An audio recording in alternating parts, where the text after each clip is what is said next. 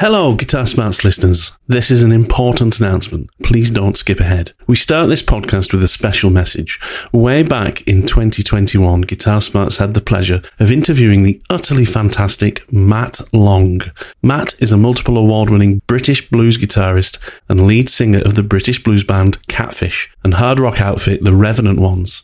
He joined us for episode number 20 and was a truly gracious guest who spoke about his career, his childhood, guitars, and meeting his hero, Joe Bonamassa. Well, Matt needs your help. Through 2023, Matt has been undergoing treatment for bowel cancer, and his recent prognosis has meant that to extend his life and retain a chance of survival, he needs to seek private treatment outside of the NHS. Matt's family have set up a GoFundMe page that is linked in the Guitar Smarts link tree in the description of this podcast, and we at the Guitar Smarts podcast would like to invite each and every listener to consider donating towards this fund that could well save the life of one of the brightest guitar talents of our generation. Now is the time, folks. Head on over to the link in the description to find the GoFundMe page. Donate what you can. Your donation could save a life. Thank you. Enjoy the podcast. It should be something that you find beautiful to look at as well, because even if it satisfies all of those points that you made and it plays brilliantly and it's in perfect condition, if it still looks like a Parker Fly, you're not going to want to play it. Oh, yeah. Poor Parker the Fiat multiplier of the guitar world. I mean,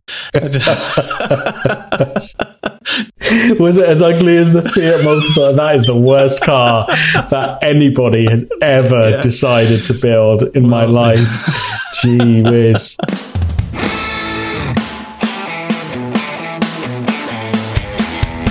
Greetings, welcome to another Guitar Smarts podcast. Thanks very much for downloading. So, if you've ever bought a used car, you'll know that it's fraught with danger. You've got to know the history, you've got to know that it hasn't been mistreated, do your research on the cars that you're looking at, and generally build a lot of confidence in the process. This week we're talking about buying used guitars, and the process is really very much the same. You've got to feel confident, and you've got to feel informed, and you've got to ask questions and know as much as you can, and try and get yourself past a threshold of confidence that you're making the right decision.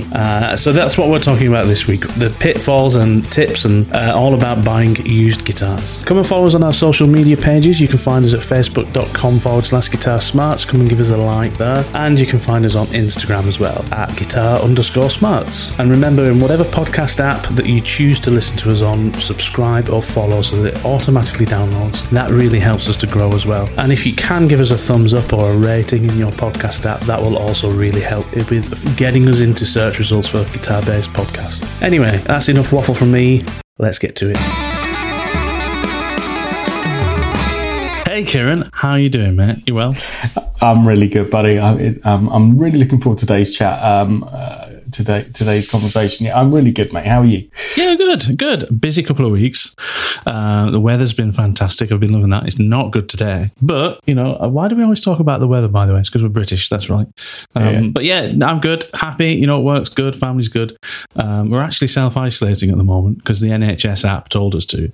But we're all okay. We're all negatively tested, and we're all healthy and happy. And yeah, but yeah, I'm good. What about you? What's been happening with you the last couple of weeks? So last couple of weeks, a few different things. In terms of guitar-y stuff, doing loads of mods to some of the Tokai Les Pauls, to the Tokai Les Pauls that I bought, and that's gone really, really well. So I think we're going to have a chat, aren't we, on an upcoming podcast about the mods that I've been doing and some of the mods that you've been doing to your gear as well. So we can it's a good point. I haven't done the usual weekly check of what is hung up and on stands behind you, just to make sure, because I have missed one previously. You said I was losing it. Yeah, it all looks good and well. We recorded a podcast last week and I had a brand new guitar hanging literally right above my head. I know. And didn't notice for the entire podcast. It's brilliant. You are slipping, mate. You are slipping. So, we'll do an episode on the mod stuff. But yeah, I've had a great week of stripping down these two guitars back to their components. Not that there was anything wrong with them, but I could see the potential that could be unleashed from them by a few simple mods. So that's all been done now, and it's been such a rewarding process. So that's been brilliant to do. And then band rehearsals are going pretty well. So we are scheduled to be out and gigging from the 3rd of July, but that first gig certainly may have been scuppered by the change in the rules. We were supposed to go back to our new normal on the 21st of June, but Boris has announced that that's going to be delayed until the 19th of July. So just kind of keeping an eye on that. So when gigging can begin.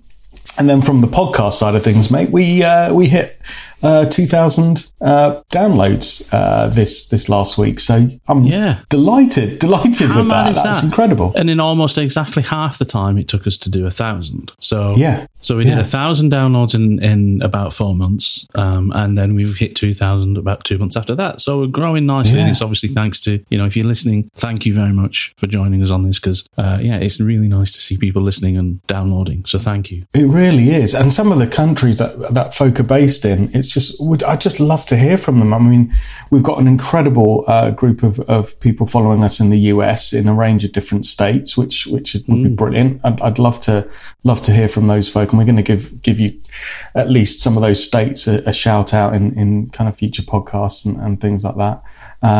We've got some really good followers in the UK, obviously, that's where we're based. But, some other countries, featuring like Canada and Philippines. We've got some people listening in the Philippines, which is absolutely amazing. So, yeah, it's just brilliant to see kind of the global reach of what you can do with these podcasts, and the fact that there are people in such wide-ranging countries that are listening to us, for us to hit those kind of numbers and keep growing, which is brilliant. That's the assumption that I'm working on. It could all be somebody based in London using a VPN and just bouncing it off the Philippines. I have no idea how these metrics work, but I'd like to believe that there are some people in the Philippines listening to us avidly every week, which would be amazing. So if you are genuinely there in the Philippines listening to us, as well as the US, etc., get in touch. Tell us who you are. Tell us what you like. That'd be brilliant. That's it. Yeah, that would be so cool to hear from people. Awesome. So, what are we talking about this week, Kieran? Because this is an interesting one. I've been looking forward to this subject. Well, I think we've got a lot to learn from each other on this one, and something we could have a good chat about. So, back in episode 9, we for our listeners who will have heard that episode, we challenged ourselves around spending 300 British pounds, around $400 US, there or thereabouts, on either a new guitar or a second-hand guitar. And one of the things that came out of it is I think it's fair to say we were a little bit sad, disappointed maybe, to see the state of what was on the second-hand market in terms of people's expectations around price and, value that represented. Would you say we were a bit miffed about that? Definitely. And I seem to remember that you laid the blame squarely at the feet of Joe Bonamassa, didn't you? I seem to remember. I blame Joe Bonamassa for a lot of things. I mean, he deserves it all. Incredible musician, super talented, knows his guitar knowledge inside out. We're being facetious there, obviously. We love Joe Bonamassa, but I know what you meant. I think there was an element of, I think a lot of people that are selling equipment, and I got to say, I think it's specific to guitars, right? I don't see this with pedals. I actually think, people go to the second-hand market for guitars and pedals and amps. Everything else you need, people tend to buy new. You very rarely see second-hand guitar leads and accessories and things like that. Yeah, pedals, right. I always see, if I'm looking on eBay or second-hand sections of, the main retailers, I think the prices reflect correctly a lot of the time what you should expect to pay for something that's second-hand. It does seem to be guitars, just electric guitars specifically, I think, where there seems to be, or at least that's what we found in episode 9, right? It seems to be a miscalculated expectation from a lot of sellers as to what is a reasonable price to expect of a guitar. Is that how you felt about it as well? Yeah, it is. It is, absolutely, mate. And I agree with you. I think it is probably more acute with the guitar market. Certainly, it's very rare that you see that a pedal has massively appreciated in value and increased based on the time it was bought, unless it's obviously something ridiculous like the Klon Centaur or that ilk. Most people, charge a fair price for what is a used piece of gear, provided it's, all in good working order. But we were seeing some strange things, and still are seeing some strange things going on with guitars in terms of price and value. But I say that, and I didn't want to put anybody off, and I don't think we wanted to put anybody off in terms of buying used gear, and particularly used guitars, because that should be a really, buoyant market, and people should feel, encouraged to do that, because I think there are still some bargains out there that you can find with a bit of knowledge. And particularly if you're looking for gear that's been discontinued or kind of, isn't as widely available new now, the secondhand market is still a good place to go. So we thought, well, let's have a chat about, some basic common sense things when buying used guitars, and how to avoid some potential costly mistakes from, a kind of mechanical and technical point of view on the guitar, what to look out for. And also then just to make sure you get a fair price and buy something that is exactly what you think you're buying. And, I've had experience of doing this myself in terms of selling and buying guitars. You've got great experience of doing this, Matt, as well, particularly with kind of used gear from different kind of platforms and things. So I think it'd be just a really useful, helpful chat that people can take, again, a few things away from, maybe even a mental list of things to consider when they're looking at buying this gear, that they can just run through, so they end up with something that they're happy with rather than something that they end up having regretted buying. Mm-hmm.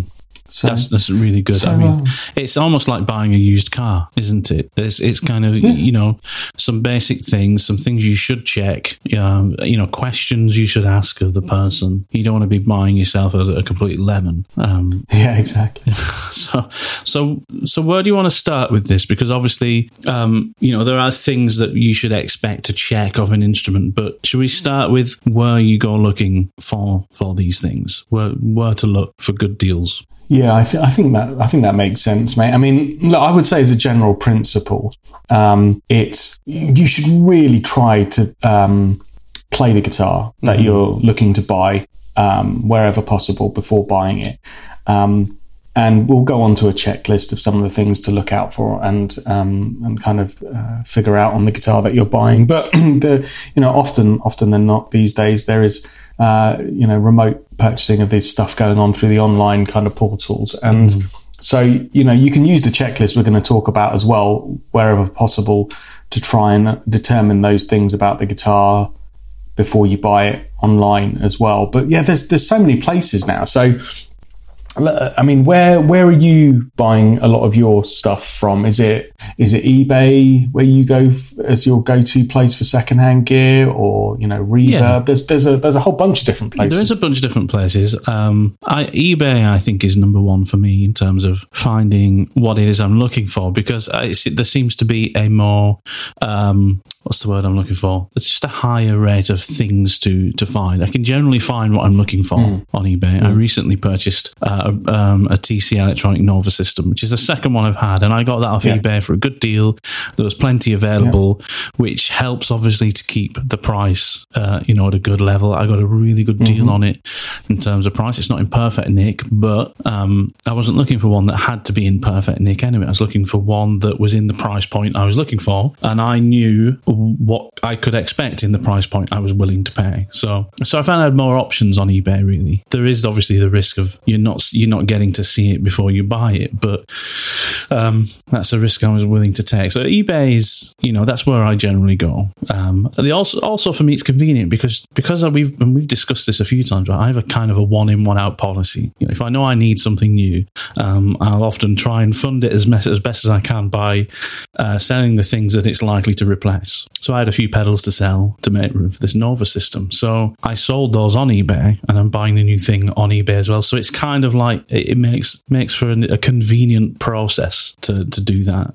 So eBay is where I've most often bought things from. I've never actually bought anything from Reverb, although I do quite often go on there to look for something if it's not on eBay. But have you used eBay and Reverb as well before? Yeah, I've used both of them.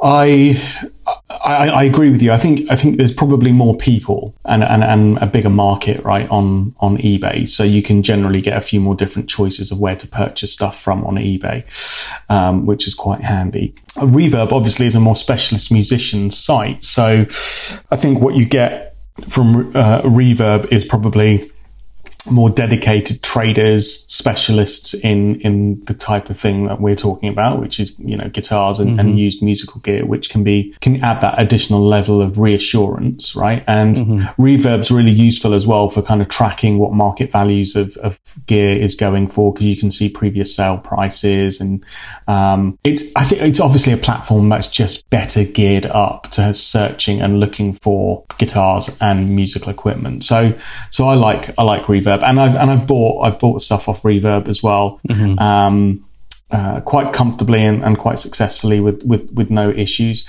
I don't think the bargains are as profound or as available on Reverb, because you've probably got a marketplace where sellers, traders, buyers are more tuned into exactly what it is they've got and selling or are looking to buy. So you tend to get, I would say, more, fair market value to people also trying to charge more for the gear than it's worth because of things like appreciation and the Joe Bonamassa effect. A bit of a less diluted marketplace.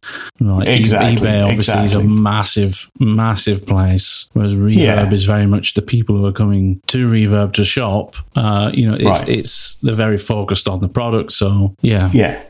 Exactly. And then eBay, I mean, without sounding too opportunistic, sometimes the people selling stuff on eBay don't necessarily know the value of what that is going for, because they're selling it on behalf of someone, or they've not, if you've chosen to list something on eBay, I think then you might end up getting a better bargain sometimes. Yeah. It's a gross generalization, but maybe that's the virtues of eBay. But with both of those sites, it's kind of useful that you can see the sellers' ratings and their kind of track record and their feedback. So I think that's all really, really useful for those sites, and you can engage with those kind of sellers and ask them questions and do your homework with them and stuff. So both great sites, obviously, that people will be familiar with, but obviously you're still buying sight unseen generally, unless you use the kind of search facilities and filter facilities to narrow down what you're looking for to your local geography, and then arrange with the seller to maybe come and try it out and things. But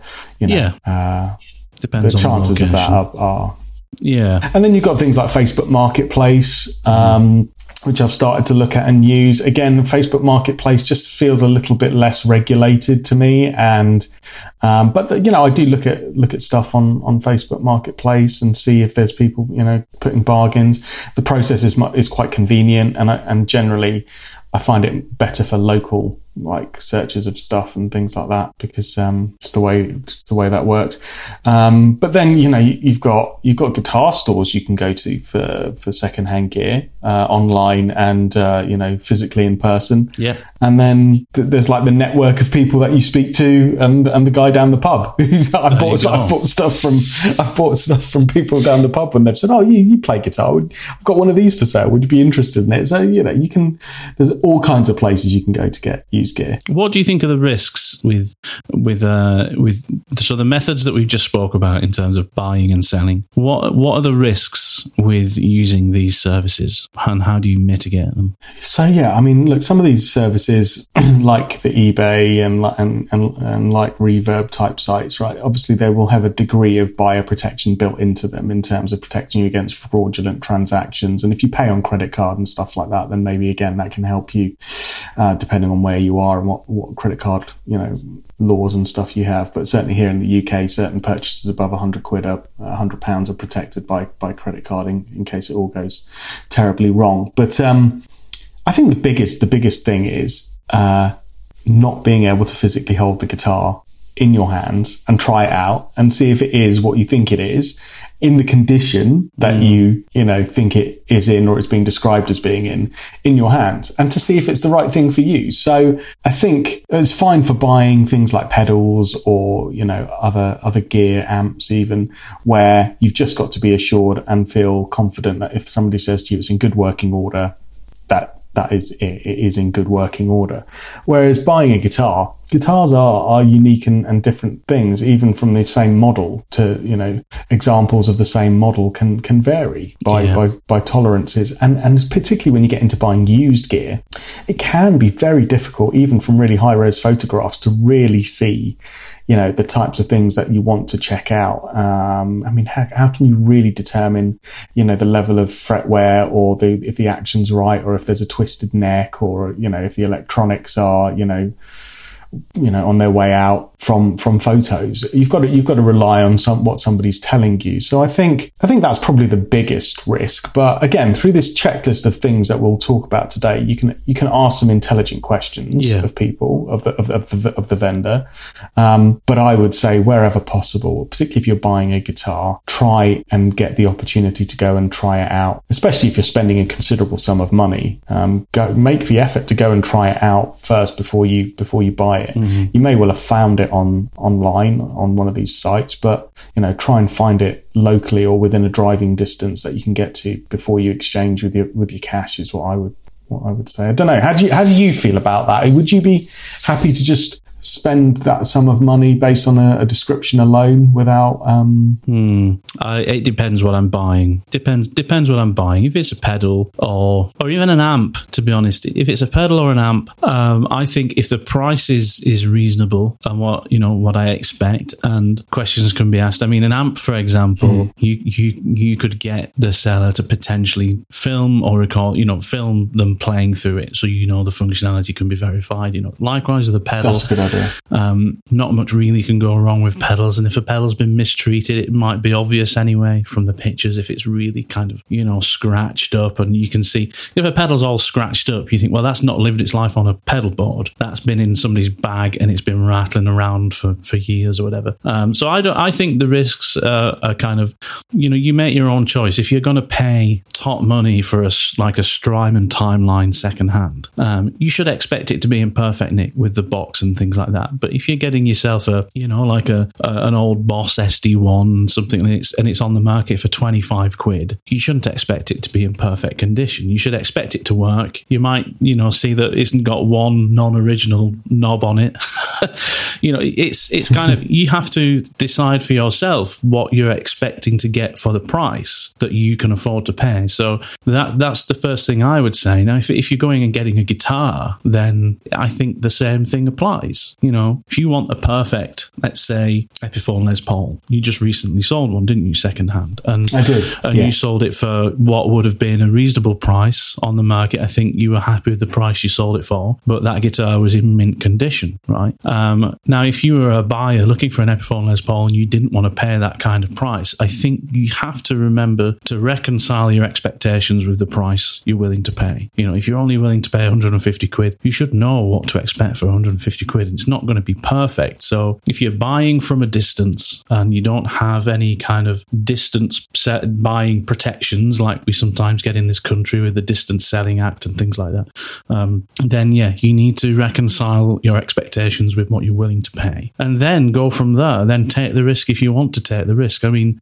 if you're looking to buy, like a Gibson 335 or something like that, you need to check it out. You need to go and play it. You need to go and see the person, and you need to play it and make sure you're happy. Because if you're exchanging hundreds and hundreds of pounds, maybe thousands of pounds for something secondhand, go and check it out. If you can reconcile what your budget is with what you expect to get for that budget, then the risks are your own. Take them if you want. But obviously, when you get into a certain part of the market where, let's say, you're looking to buy, maybe a vintage instrument or something like a Gibson 335 that might, even secondhand, relatively new, nothing particularly unique, still might go into the thousands of pounds. There really is nothing other than to go and try it out. You have to try it out. You have to get it in your hands. So I think it changes from, requirement to requirement. Yeah, absolutely. So look, shall we get into this list of maybe some of the things to kind of check out if you can see the guitar in person, ideally, but even if you can't, to try and get the seller to take some pictures. Or I really love what you said about getting them to do a quick video of it, just so you can check out some of these things. Or at the very least, you can ask some questions of the vendor about certain things on this list. Should we get into some of those? Yeah, and I guess one thing just to add, it falls down to, in some degrees, you set your own standard, don't you, for what you think you want to be. Yeah.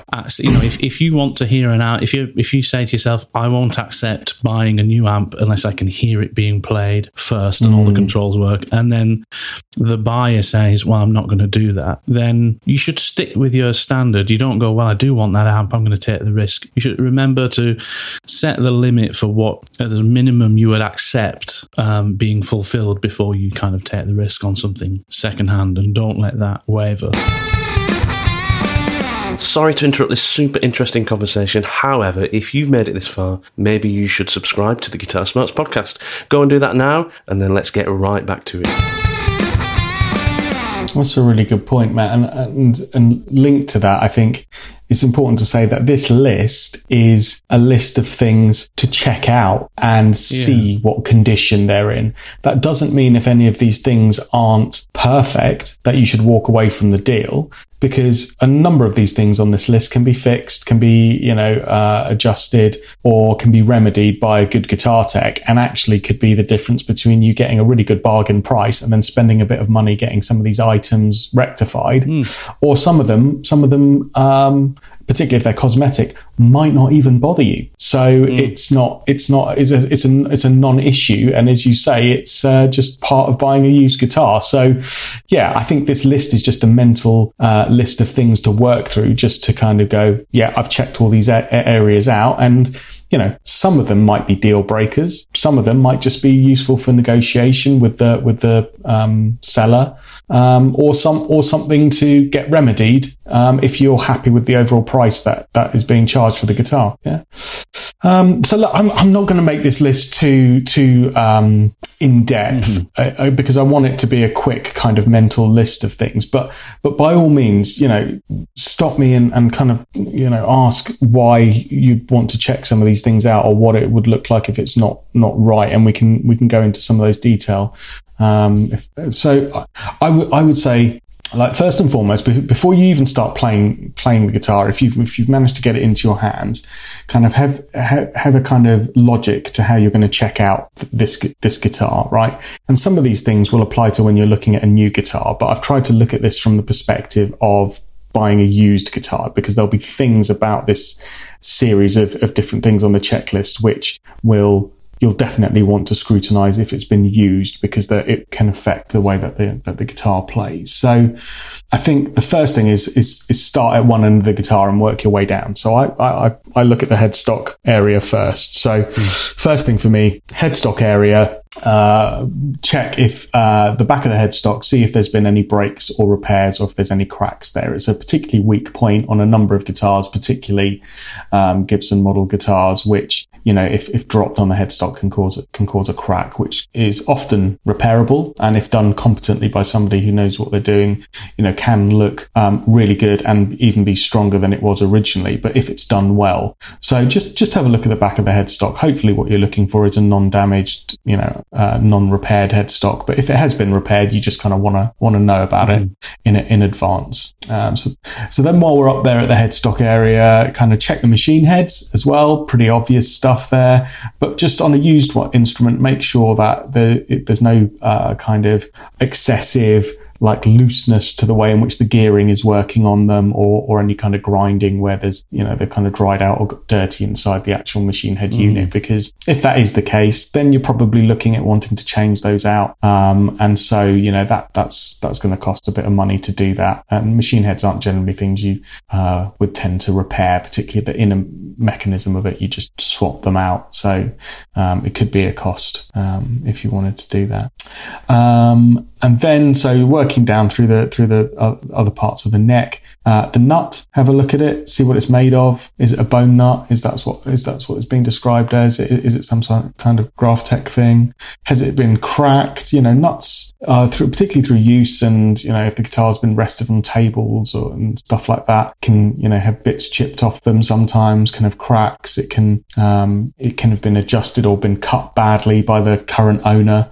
So just have a look at the nut. Again, it's not a difficult thing for any guitar tech to remedy and replace, but you just want to know if that's something that you're going to have to address based on the condition of it, or if it's been adjusted. And quite a useful tip to check if the nut is been cut to the right height is if you press down on the fourth fret of the neck, and then with your thumb, and then lever over with your index finger and kind of measure the kind of amount of clearance at the first fret. There should be just the smallest amount of clearance at the first fret if you're holding down also at the fourth fret, and that will tell you if the nut is certainly at the right height or not. Or if it's been adjusted. I've got a quick question for you, if you don't mind me just interjecting. Yeah, please. Please do. Please. No problem. So is there a fine line then here between trying to check if the deficiencies in the guitar's setup that need to be corrected, or if they are simply setup preferences of the seller? And how do you know when one should be used as a bargaining tool and one is just, well, I just need to have it set up to my preference here? There's a difference there that shouldn't affect price. Yeah, that's a really key question. And so all of the things that I'm talking about here are deficiencies in the guitar that would need to be rectified to make it then playable or allow it to be set up, but to a player's particular preferences. So you're absolutely right. Guitars can be set up and should be set up to the individual playing it. And so it's not really good form to go along and say, well, I'm not going to buy this guitar because the action's not set properly for me, or it's either too high or it's too low, and I'm not buying it until you go and have it set up to my specs. That's not what we're talking about here. But if we use the last example, and if you've checked out the nut and you can see that there's, excessive wear to the grooves of it, or, it's had a chip taken off it such that a string, is pinging out of one of the slots, or, indeed it's been cut too low by somebody. Again, something that happens on used guitars. I see that a lot, right? If I'm looking at a new guitar, generally speaking, what I'm seeing is that the factory have deliberately cut it with a higher tolerance than what it could actually go down to, because they don't want any buzzing or kind of choking of strings. So they give a bit more clearance than is actually necessary to have it playing optimally. Right. So they'll have left it a bit higher. But what I see on a lot of used guitars is if they've been set up by somebody, or somebody's had a go at cutting the nut slots properly and they weren't quite sure what they were doing, often or not, they go too low. It's like a really common mistake. People just go, the nut's too high, I'll have a go at it with some files. And it's one of those jobs where it's so easy to just go a bit too far, and then the guitar doesn't play as well as it should. So if you're seeing that that's happened with the nut on a used guitar, that would be a point of negotiation, or a point of kind of discussion with the seller to say, you know what, this nut's been cut a bit too low, or there's some damage to it. I'm going to need to replace the nut as a result of that. So that's going to run me X amount with my local guitar tech. But I love the guitar. Is there anything we can do on the price of it? Because, that's got to be remedied. So that's the kind of angle that I'm coming at it. And similarly, for machine heads or stuff like that, if they're not functioning in the way that they should, that should be a point of discussion, rather than you going, I just don't like the style of the machine heads that have been put on this guitar. I wanted, Grovers instead of Klusons or whatever. That's personal preference. So it's incumbent upon the buyer then to make sure they understand the difference between a defect and a preference, right? You think? I mean, that's what I think. If I want to go and buy a guitar and it's set up poorly, but there's nothing inherently wrong, I need to understand that, well, is this set up poorly, or is it just set up for somebody else who prefers it like this? And, you know, exactly. And it was something we've spoken about before, actually. I think when we were talking about budget equipment back, you know, some of the early podcasts, is even buying new guitars, it's good to factor in the cost of a good setup for a new guitar as well. Because new guitars, as you just said, out of the box, they're set up to a particular tolerance, a particular standard to allow the buyer to then make additional adjustments to suit them. You know, you can take material off, but you can't add it back on. So cool. Okay, moving along then. What are the next things that you would check? So we've looked at the headstock, we've looked at machine heads, we've looked at the nut to see if there's any kind of cracks, repairs, height issues with it that are fouling the kind of strings. Now we're going to look at so we're working our way down towards the rest of the guitar now. So we're going to have a little bit of a closer look at the neck itself and particularly the fretboard. So, you know, is it dry? Are there any cracks? Have any of the inlays started to unseat themselves if it's got some nice inlays in there? You know, that's just, you know, it gives you a gauge of how well the guitar might have been cared for. Again, not something you would necessarily see on a new instrument, although it might come a little bit dry and a bit of oiling will fix that. But on a used instrument that's not been stored correctly or been treated well, particularly if it's an older instrument, you know, that a dry fingerboard could turn into, you know, a cracked fingerboard or, you know, something where, you know, the inlays have started to move or what have you. And then, you know, in turn, the frets. This is something, you know, where you're going to get a real indication as to what you're buying, right? And, you know, have a look at how the guitar frets are in terms of what's the wear on them like. Is it even wear across the length of the neck? Are there particular areas where the frets have been more heavily played? Like we often see, you know, particularly between the 1st and 7th frets or things like that. You often tend to see some more wear. Again, not an issue. You know, it's a used guitar. You know, you're probably wanting it to have a bit of wear on it to show that it's been loved and played and enjoyed by somebody.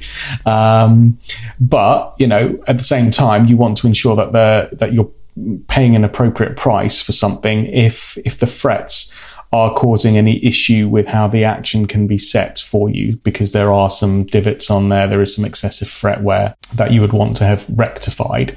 Again, it's another discussion point, isn't it, with the seller? I would always check there is enough kind of meat left on the fret wires across the length of the neck to allow for at least one, if not two, full leveling and recrowning of the frets. You know, you don't want to be buying a guitar necessarily that's right on the verge of needing a refret, because that's an expensive job, unless the price of the guitar and, you know, what the guitar is kind of justifies the fact that, yeah, you know, it's still a great guitar and it's just going to need a refret. But, you know, these are all things just to be aware of that you might have to outlay on. You know? Quick question. So, I wouldn't know how much material is enough for a recrown, or you know. So if you're like me, what's the best way to maybe gauge if you've got enough material on the existing frets for a level and a recrown? Is there a way to check that? Is there a tool you should buy, or not really? I mean, there are tools you can buy in terms of you can use like a digital set of calipers and things like that to kind of measure the exact height of the frets that are there. I think this is one of those things that you just kind of look at by eye, and you speak to the person selling it and say, has it had a recrown or a refret before? And you kind of have to visually just look and see. I mean, with a full level and recrown, you're probably going to be taking anywhere. I mean, we're talking like fractions of millimeters in some instances off the fret wire. But what I would say is, if you're looking at the profile of the fret wire, so, you know, kind of sighting it from the edge of the fingerboard and across the width of the neck, you're going to be wanting there to be at least a couple or 3 mil of fret wire there to allow for some leveling and recrowning. So if it looks like the fret wire is really close to the board, it may have already been leveled and recrowned. And then if you've got some, you know, divots and real flat spots, you might look at that and go, there's there's not a lot of wire left there. That's a long-winded way of saying, for most people, unless you're going to take along a set of digital calipers and kind of measure the height of the fret and all of that, which I wouldn't advise kind of necessarily doing.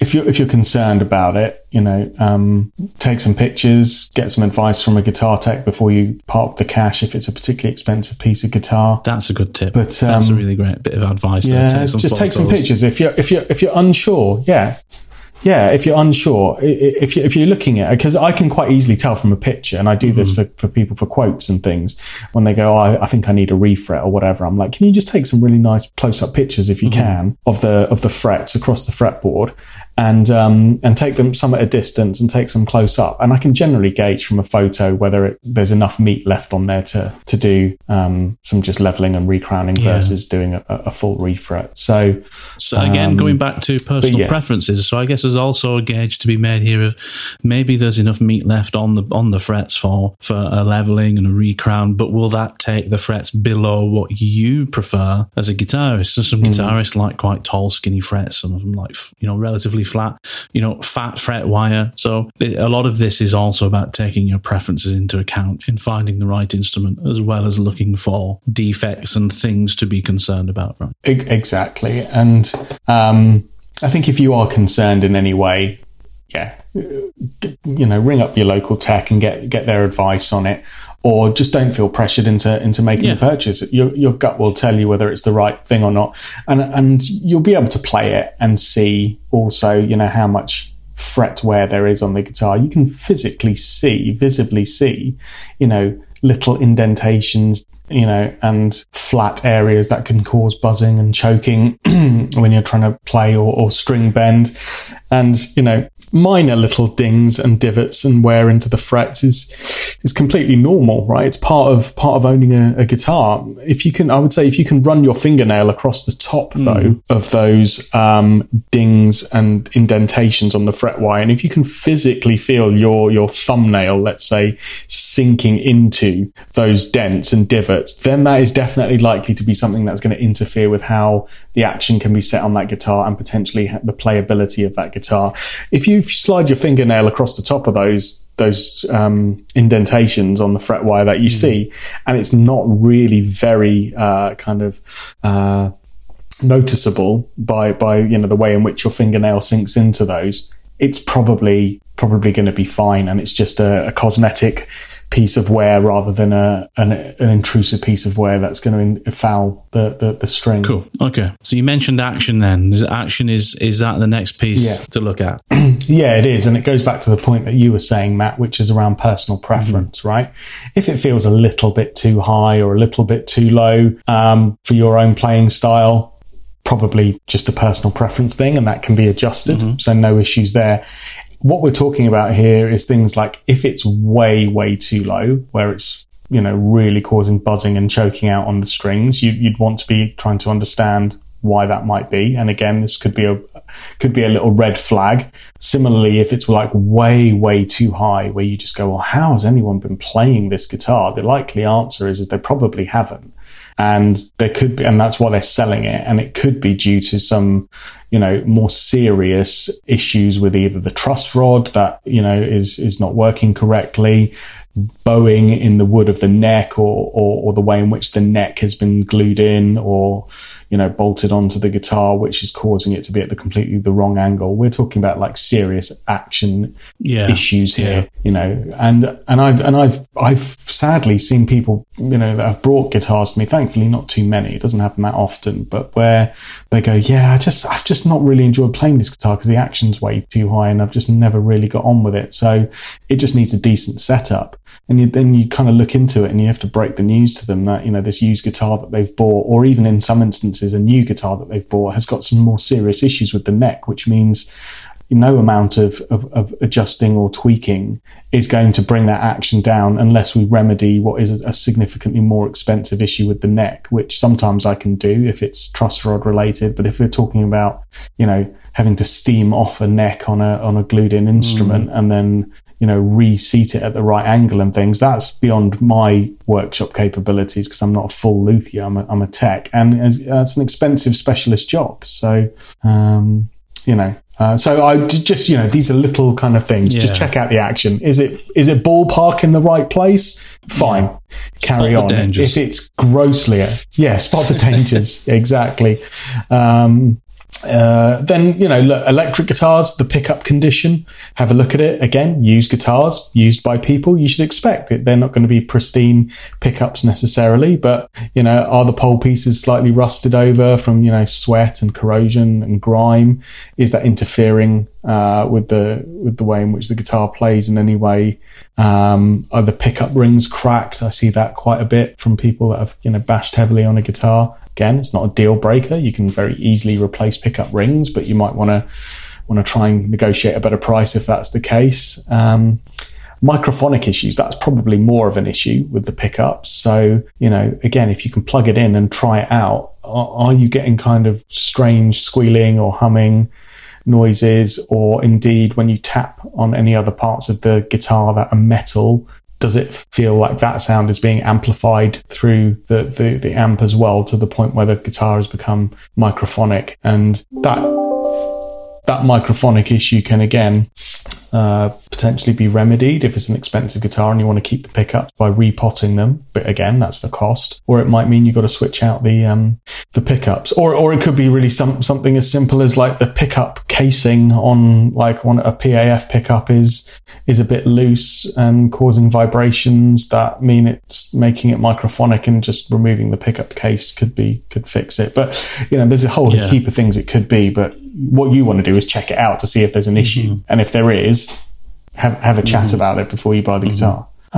What else can we be checking out? Well, I would say the bridge is a main contact piece with people kind of, particularly if the person that's used it before is somebody that's, has, how do I say this nicely without it sounding disgusting, but kind of sweat that causes issues or corrosion to the guitar. It happens, right? So, make sure the saddle isn't sagged. If it's kind of like a ABR type Les Paul saddle where they can sag due to the pressure over the saddle itself, or if it's like a kind of Strat or Tele style saddle, just have a look and see, how much corrosion, how much wear is there on the saddle. It's all fixable. But again, you don't necessarily want to buy the guitar thinking it's lovely and then you're experiencing all kinds of string breakages or action changes because the saddle itself is not working in the way that it should, because it's been corroded through use. So that's one area. Electrics, again, check them. Check they're all working. Check all the positions of the selector switch if it's an electric guitar you're buying. Turn all of the knobs and any of the push-pulls. Check for any crackling, audio dropouts, stuff just not responding in the way that it should electronically. Again, it's all fixable, but it could be a cost if you have to change out pots or anything like that. Similarly for jack sockets, while you're doing that, check the jack socket, make sure the plug goes in easily, doesn't fall out, there's no cracks or anything noisy. I think that's pretty much the basic list of checking it out. Guitars with trems and stuff like that have again another series of checks you'd want to do. Make sure that the trem seems to be working, it's not fouling on the guitar body or scratch plate in any way. Again, trems are adjustable with spring tension and things. But I think if you run through that list of stuff and, then get a chance to play the guitar itself and feel that it's the right guitar that's playing and behaving itself for you, I think you'd probably come away with a really good guitar that you're happy with and you've done your due diligence on, or you'll at least have a series of conversation points for the buyer where you go, look, I really love the guitar, but there's these couple of things that I've spotted that I think might need to be fixed. Can we have a chat about the price and see if they're open to that or not?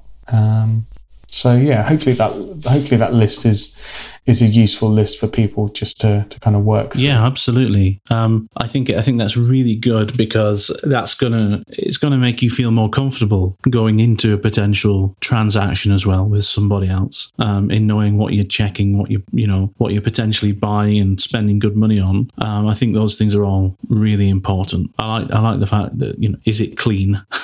as well. Surely the seller's actually put some effort into cleaning the thing up before, and that's a sign, isn't it? If you're looking at somebody who's selling an instrument and their instrument is dusty and dirty, then you can expect that the guitar's been cared for in that manner.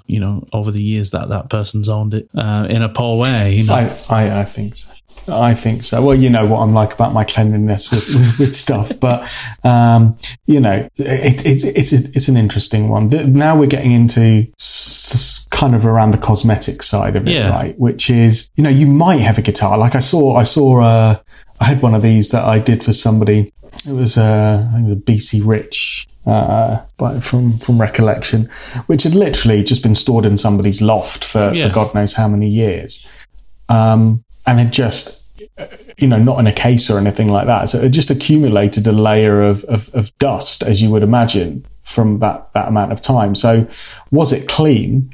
No, because it had been stored in those conditions for an excessive period of time. Was there anything wrong with the guitar?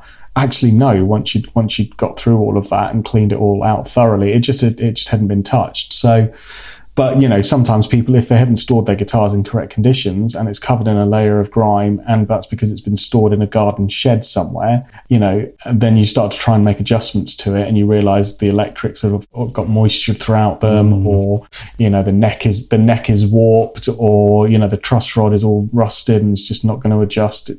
Those are alarm bells, versus somebody that's selling something that they've obviously loved and cared for and kept clean and neat. You go, well, by and large, the kind of value of this guitar would seem to be inherent in the fact that somebody's cared for it. So, yeah, I think those kind of things. But the cosmetic side of it is, if you're buying a used guitar, you've then got to set your barometer of how much cosmetic wear and tear you're willing to kind of accept. Versus the price, and we saw this when we were doing episode 9, right, where there was people that were kind of calling stuff player grade guitars, or has been gigged a bit, and you go, there's a difference between a couple of little dents or things here that show it's had a bit of a life, and chunks missing out of something where it's been dropped, or someone's booted it, or someone's just dragged it, around. People love a relic guitar, right? And that's fine if that's the look that you're going for, but then don't call it player grade guitar when it's just been blatantly abused. But if that's the look you're going for and that appeals to you, then brilliant. It's not an issue, right? But just make sure these aren't serious cracks that go through the guitar. Exactly. It's so funny. The thing it's so funny. Just isn't speaking it? about relic guitars as well, the thing I like about some of those relic guitars is that kind of wear and tear that's happened or has been synthesized. It looks like the wear and tear that comes from playing a guitar, or from a guitar being very well favoured over time because it's been played so much. But when somebody's got a guitar that, like you say, has got a chunk missing out of it because maybe somebody hit it with a Hoover, whilst trying to clean, vacuum clean whilst trying to clean the room, that's not relicking. That's abuse of the instrument. You can't say that, missing its strap button and it's got scratches across the bottom of it. That's not relicking, that's miscard. No. But if it's got wear and tear across the scratch plate and a few places, where your hand would be and your fingers on the fretboard, that is the love and affection of playing over time affecting the instrument, is it? That's the it. differences. That's it.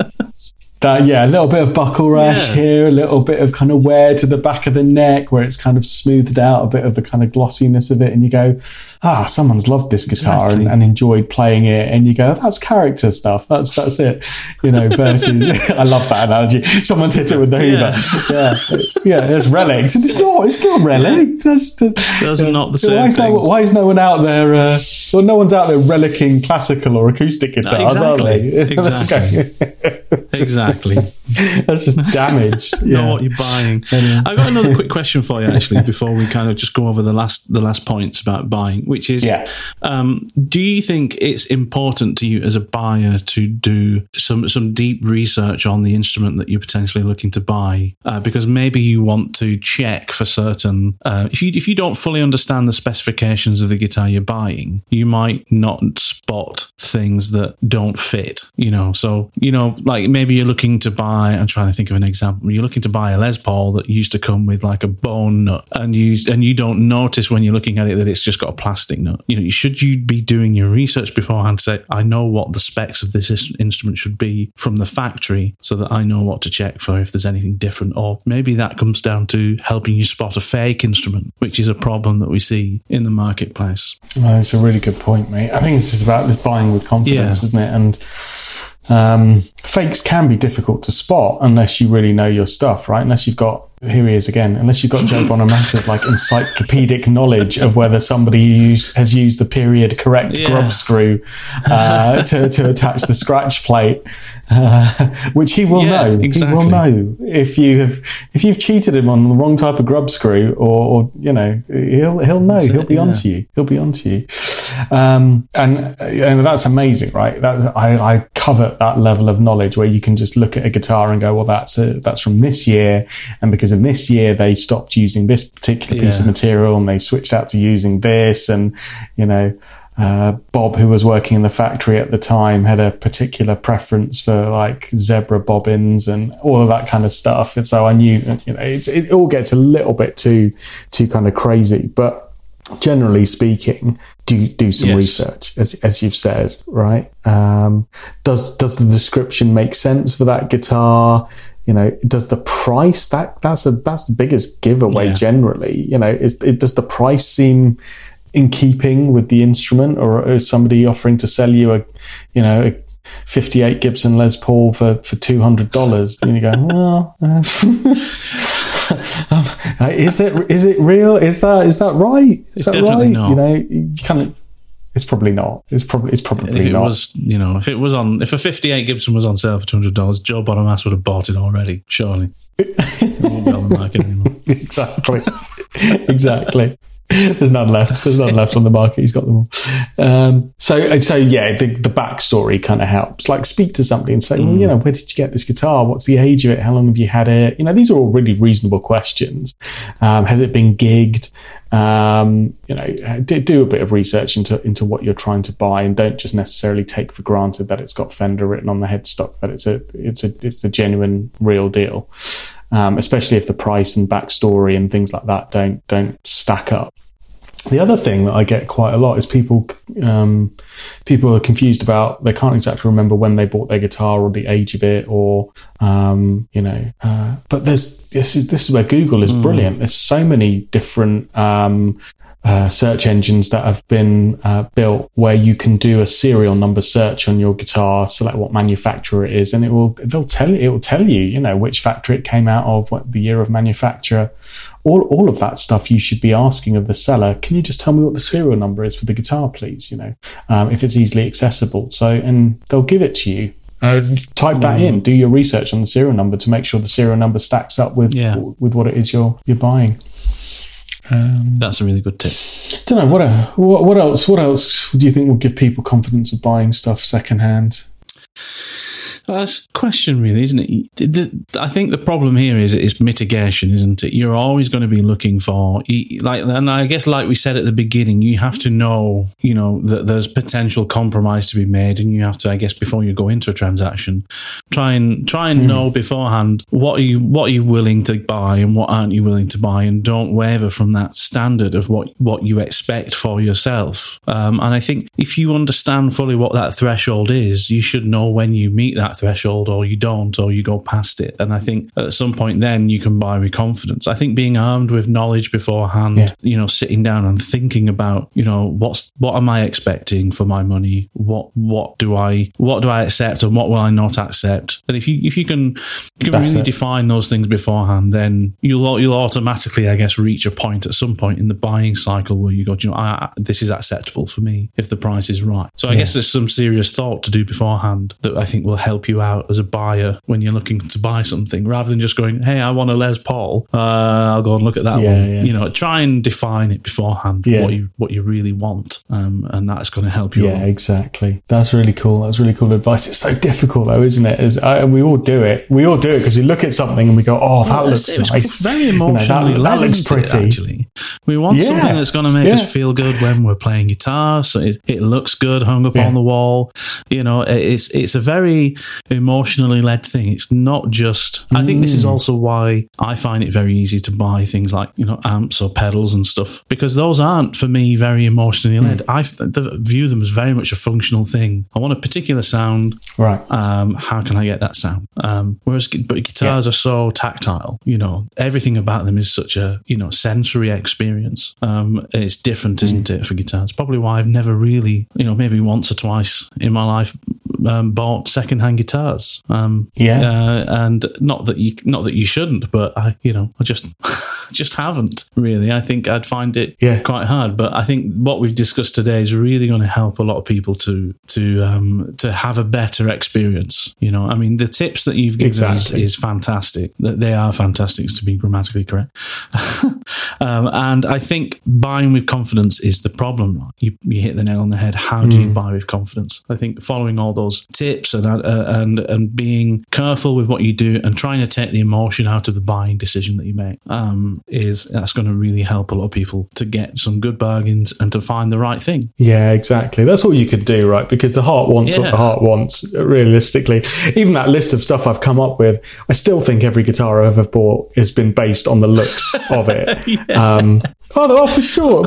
I bought it because of how it looks, but I've got that checklist of things to run through to make sure that it's not a complete dog that I'm buying. And I know I can fix most of those things if they do turn out to be points of negotiation and things. But I would say there are still quite a lot of things that I've walked away from because it's looked absolutely beautiful and my heart has gone, get that. It looks stunning.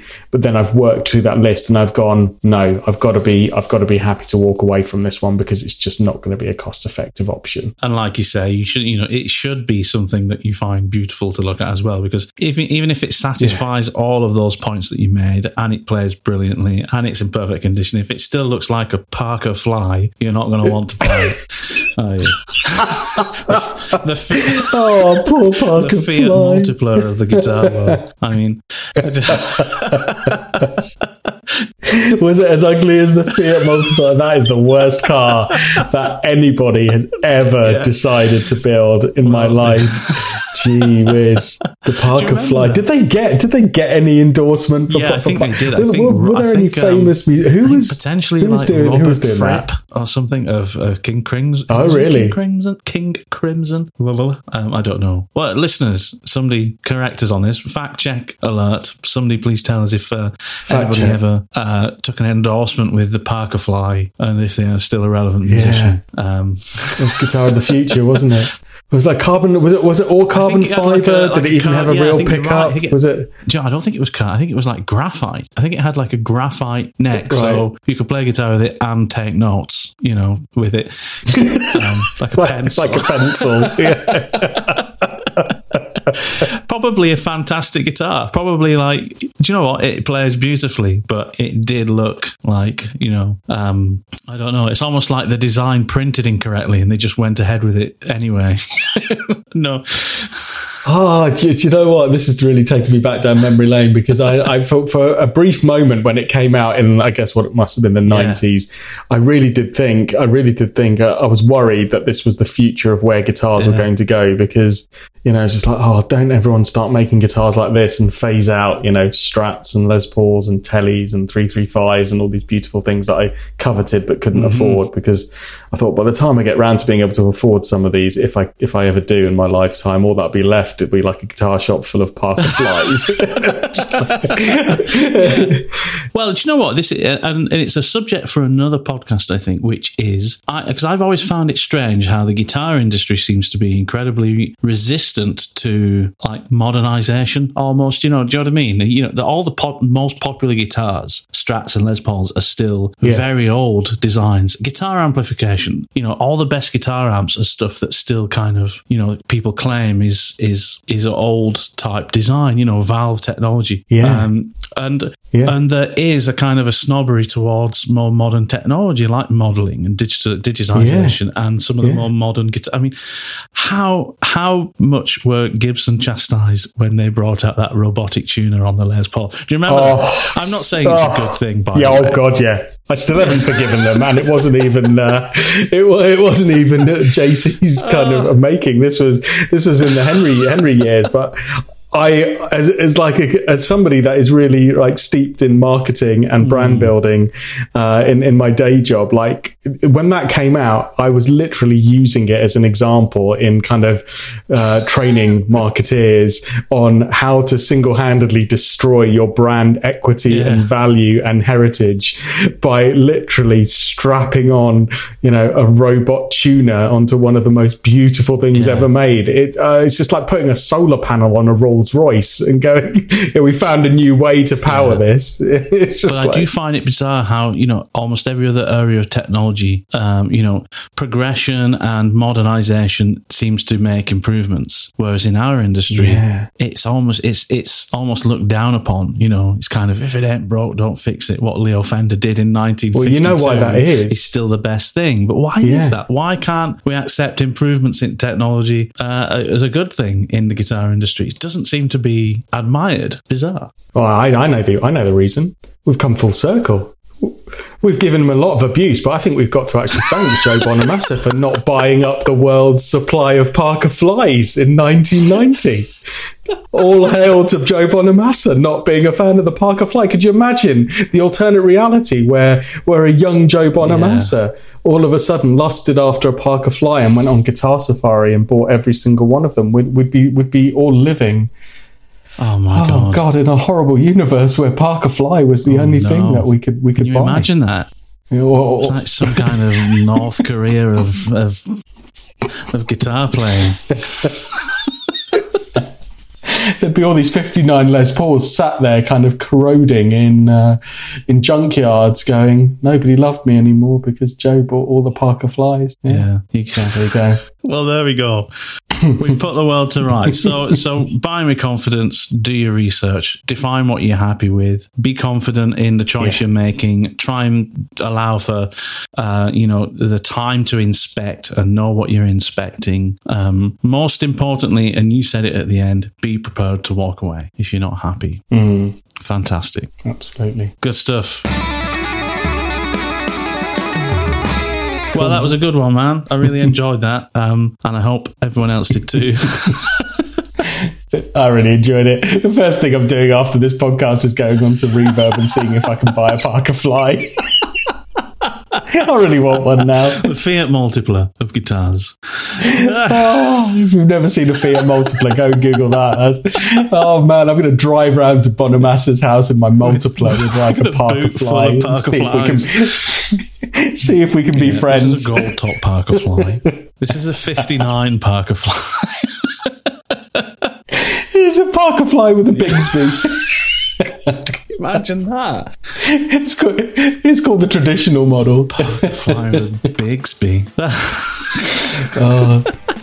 The meeting of two worlds. Yeah. But in racing wheels. It's a carbon fibre Bigsby, I'll have you know. Oh dear, I feel slightly queasy now all of a sudden. Yeah, me too. So anyway, go and look at a picture of a Fiat Multipler, then a Parker Fly, and then you'll probably feel as queasy as I do as well. Right. Good stuff. All right, Kieran, mate, cracking chat, and I will speak to you next week. Yeah, lovely to speak to you, buddy. Have a great week. See you again next week. Bye bye. Another really interesting conversation this week. We hope you enjoyed it. Come back for more next week from the Guitar Smarts team. Come say hello to us on our social media pages. Remember to like and subscribe wherever you listen to your podcasts so you never miss a show. Thanks again and see you soon.